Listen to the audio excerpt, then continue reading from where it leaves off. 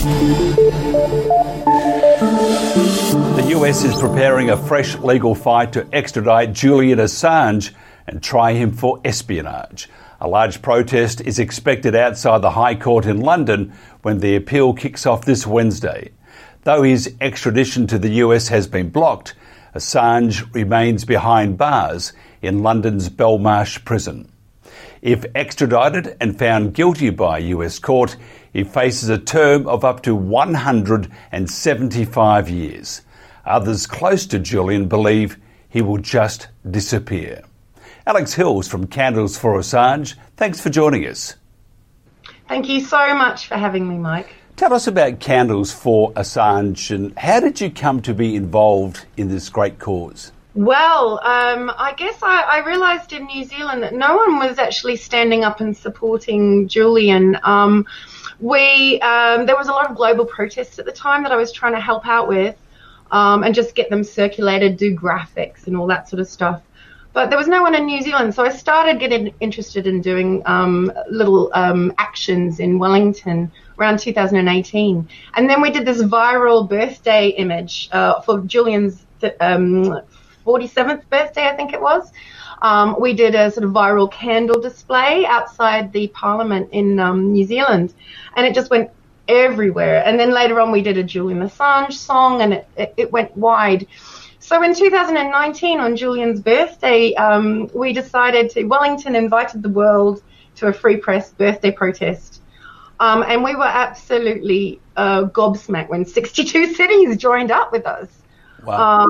And so I guess as New Zealand sees the sun first, people in other big groups were asking me, could you please set an example and put out your action as quick as possible on, video footage and set the global events going. And I guess that just eventually morphed into me listing protests for free press, for Julian, to the point that we actually had about 55 cities listed doing weekly or fortnightly actions just before the trial, 2020, before all the COVID stuff happened. Yeah, so I guess that's how I got started, and a few musical stunts, hula hooping with the violin, going into New Zealand Parliament and doing a rogue speech, which got very widely reported and translated around the world. I think all these things just helped get me more well-known amongst the supporters, and they trusted me. And then it became a networking service, I suppose. Is there growing support for Julian's release? I mean, you and I have that the same view that we believe he should be released, and this was all a setup anyway, that goes right down into the sewers of politics and corruption. But what about the support around the world? I mean, we hear a bit here and we hear a bit there, but mainstream media, being what they are, don't do a whole lot of good. But what about the broad base? Is there that growing support? Well, I mean, I can only give you a kind of comparison, I suppose, of what it was like to go on the streets in 2018. And we did that in response to him being disconnected from the internet, which, by the way, I'm convinced all happened because of all what's rolling out now. But, I guess these actions that I've been doing had created this feeling of solidarity. Other people have been doing it all around the world. It's by no means just me. I just happened to list the world protests. But the difference between someone on the street in Wellington in 2018, I would have the odd feminist literally spit at me about, the Me Too implications because they believed the Sweden smear. I had people who were concerned about the classified information being released, elderly gentlemen. They'd be very angry with me. Now, it's like they're embarrassed to say that they don't support. And most people are just coming up asking questions because they don't know who he is. I mean, partly that's the algorithm bubble that keeps us preaching to the converted, But I did a billboard on the motorway not very long ago. It was a bit of a holiday time in January. We had every 5 or 6 cars were honking their horn, or someone was putting their arm out the window, something.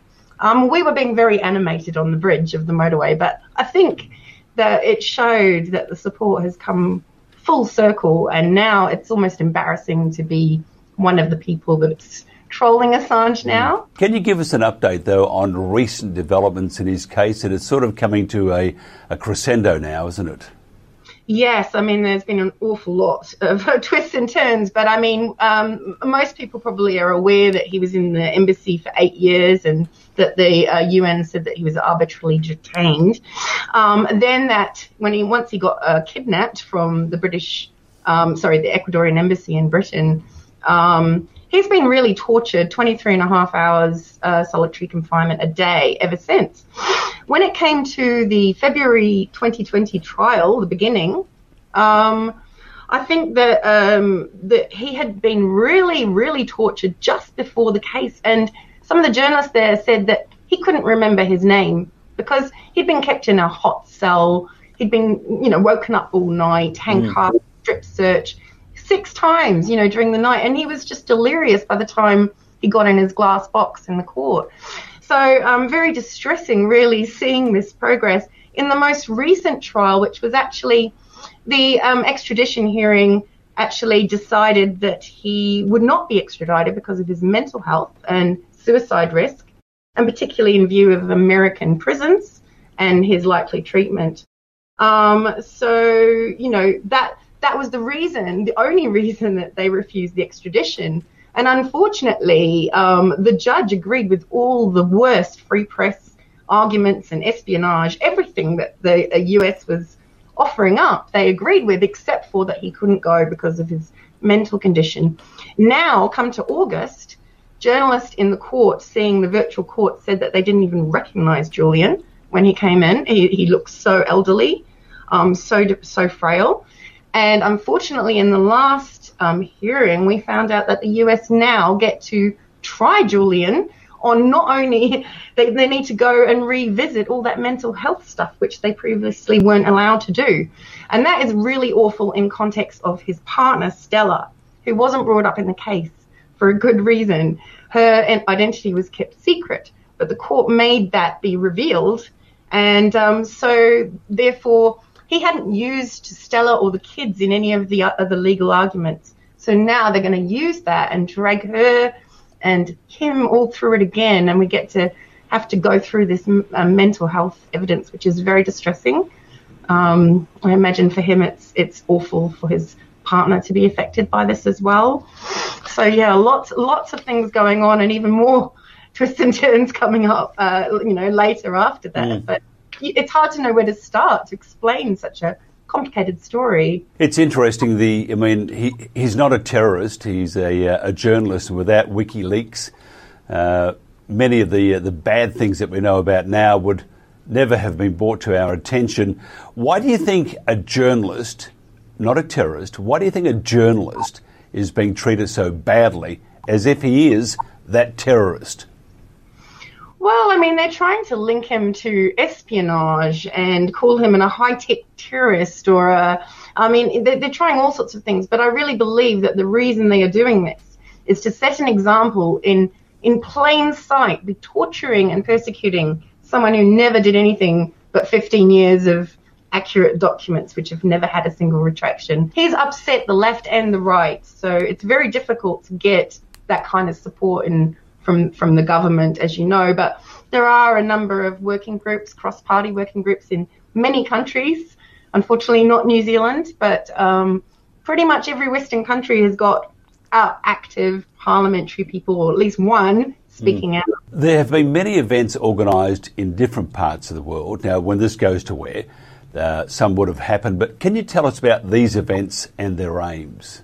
Yeah, so Candles for Assange, which is the global group that kind of arose out of that New Zealand action, we are listing protests all the time for Julian, especially when we're all trying to do one on the same day. And at the moment, we're listing 60 events going between the 22nd of October during the trial, which is the Wednesday and Thursday, 27th and 28th. So there is 60 events altogether in that week.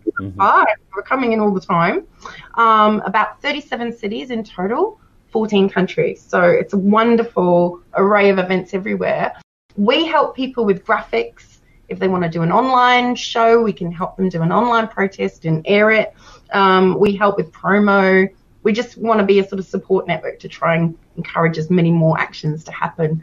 And as I said, our record is 1 day, 62 cities. So we've had all sorts of twists and turns in the media to do with the Siggy in Iceland, who's the prosecution's main witness, who basically said that he'd just lied. It was a completely fabricated testimony. So that's their star witness. And we've had the recent revelations about the CIA and Pompeo basically sketching out ideas for assassination and kidnapping, which have more or less been tacitly confirmed. But those articles have been used to smear. Though that information has been out for a year. I think Max Blumenthal covered it over a year ago, and many other alt media covered it. But unfortunately, now it's coming out and being confirmed by multiple members of US government. But in the background, they're using it to bring in, Russian spy smears and things that are just factually complete bogus. So that's a bit upsetting. And worst of all, Netflix have decided to air something at midnight Pacific time on Sunday, so late at night on Saturday in America on Netflix. And it's an old documentary full of smears. It will reinforce the bogus Sweden case that was never a case.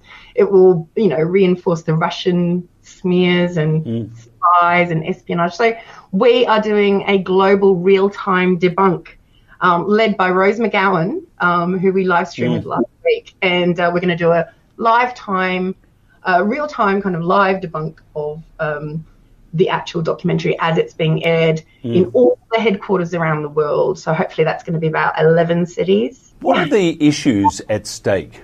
It's not just Julian. There's many others, aren't there? No, it really isn't just about Julian. And I think this is why so many mothers like me are doing this, because really our children are not going to be allowed to hold their governments to account by any measure if we don't fix free press and keep this free press going. It's so fundamental. And the whole act of making an example of Julian, torturing him in plain sight, is scaring off journalists all around the world. Not to mention the fact that it's allowing the precedent to be set that you can take a journalist from any country in the world if you don't like what they said and drag them into a country, into a black site. And that's just a very scary precedent to be setting in this day and age, in this disinformation age. We can see the effect of journalists being too scared to report the truth. Quite horrifying what's taking place. The two gulags of COVID, I like that one, I must use that more often though, are New Zealand and Australia. I mean, they oppress their citizens to no end, all to make your life safer, which is, we know, is a lie. But when it comes to, I mean, and both governments, both Ardern and both Morrison, they're both governments, they're terrible prime ministers, terrible governments, and they treat the truth like it's just a commodity they can turn on sometimes and turn off other times. It's just very, very bad. But when it comes to Julian Assange, what's been happening from the New Zealand government and Australian governments? First of all, has anything been happening? Well, Australia is doing much better than New Zealand. I mean, we're doing great from a sort of sport network kind of position, but from the government, we're doing atrociously here. At least in Australia, there's a cross-party working group. You've got a number of active cities, although they were quite shut down during the lockdown, but you've got a number of active cities doing protests. There's the Assange campaign. There are multiple campaigns going on. So, it's good to see in Australia there's a little bit of political will as well. In New Zealand, on the other hand, I don't think there's anywhere in the world that we've seen quite the blackout that we have on Julian that we have in the New Zealand press.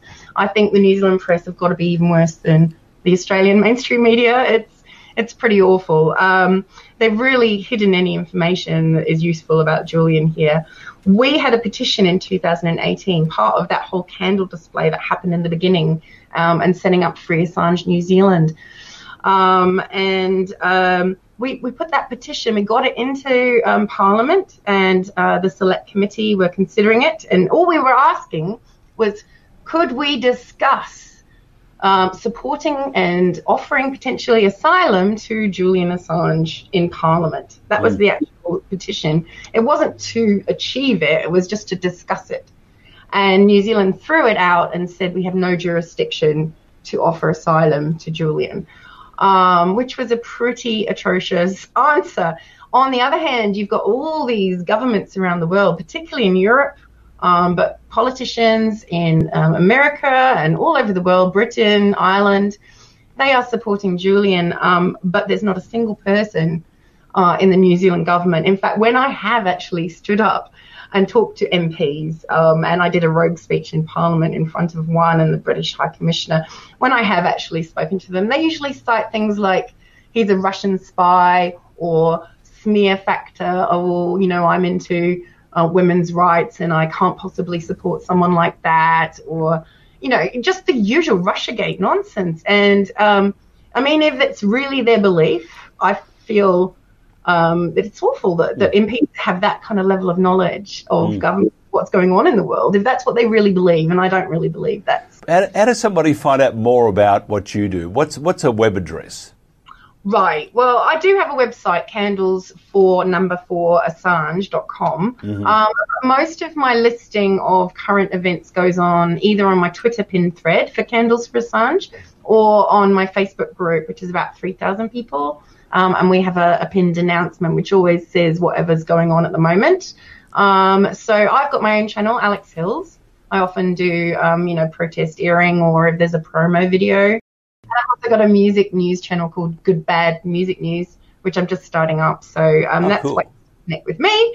I always find that music and candles, they sort of deliver kind of innocence to the protesters, and that really helps to prevent kind of co-opting and the sort of normal things that happen with anti-war or free press activists, is that they get disheartened because there's infighting and all sorts of things seem to happen. And this is one way to create an innocence that they can't call you a right-wing conspiracy nut if you're playing violin and doing candle plays. It's much harder. Look, it's interesting. Before we wind up, I mean, I was talking to Piers Robinson the other day, and I said to him, don't you miss the days when there were the left and the right? Because at the moment, they've all sort of melded, and it's become the have had the vaccines and the have-nots. So, I mean, the whole world is changing, and it's. I think the next few years are going to be very interesting. As the Chinese would say, may you live an interesting life, but not this interesting. Alex Hills, thank you very much.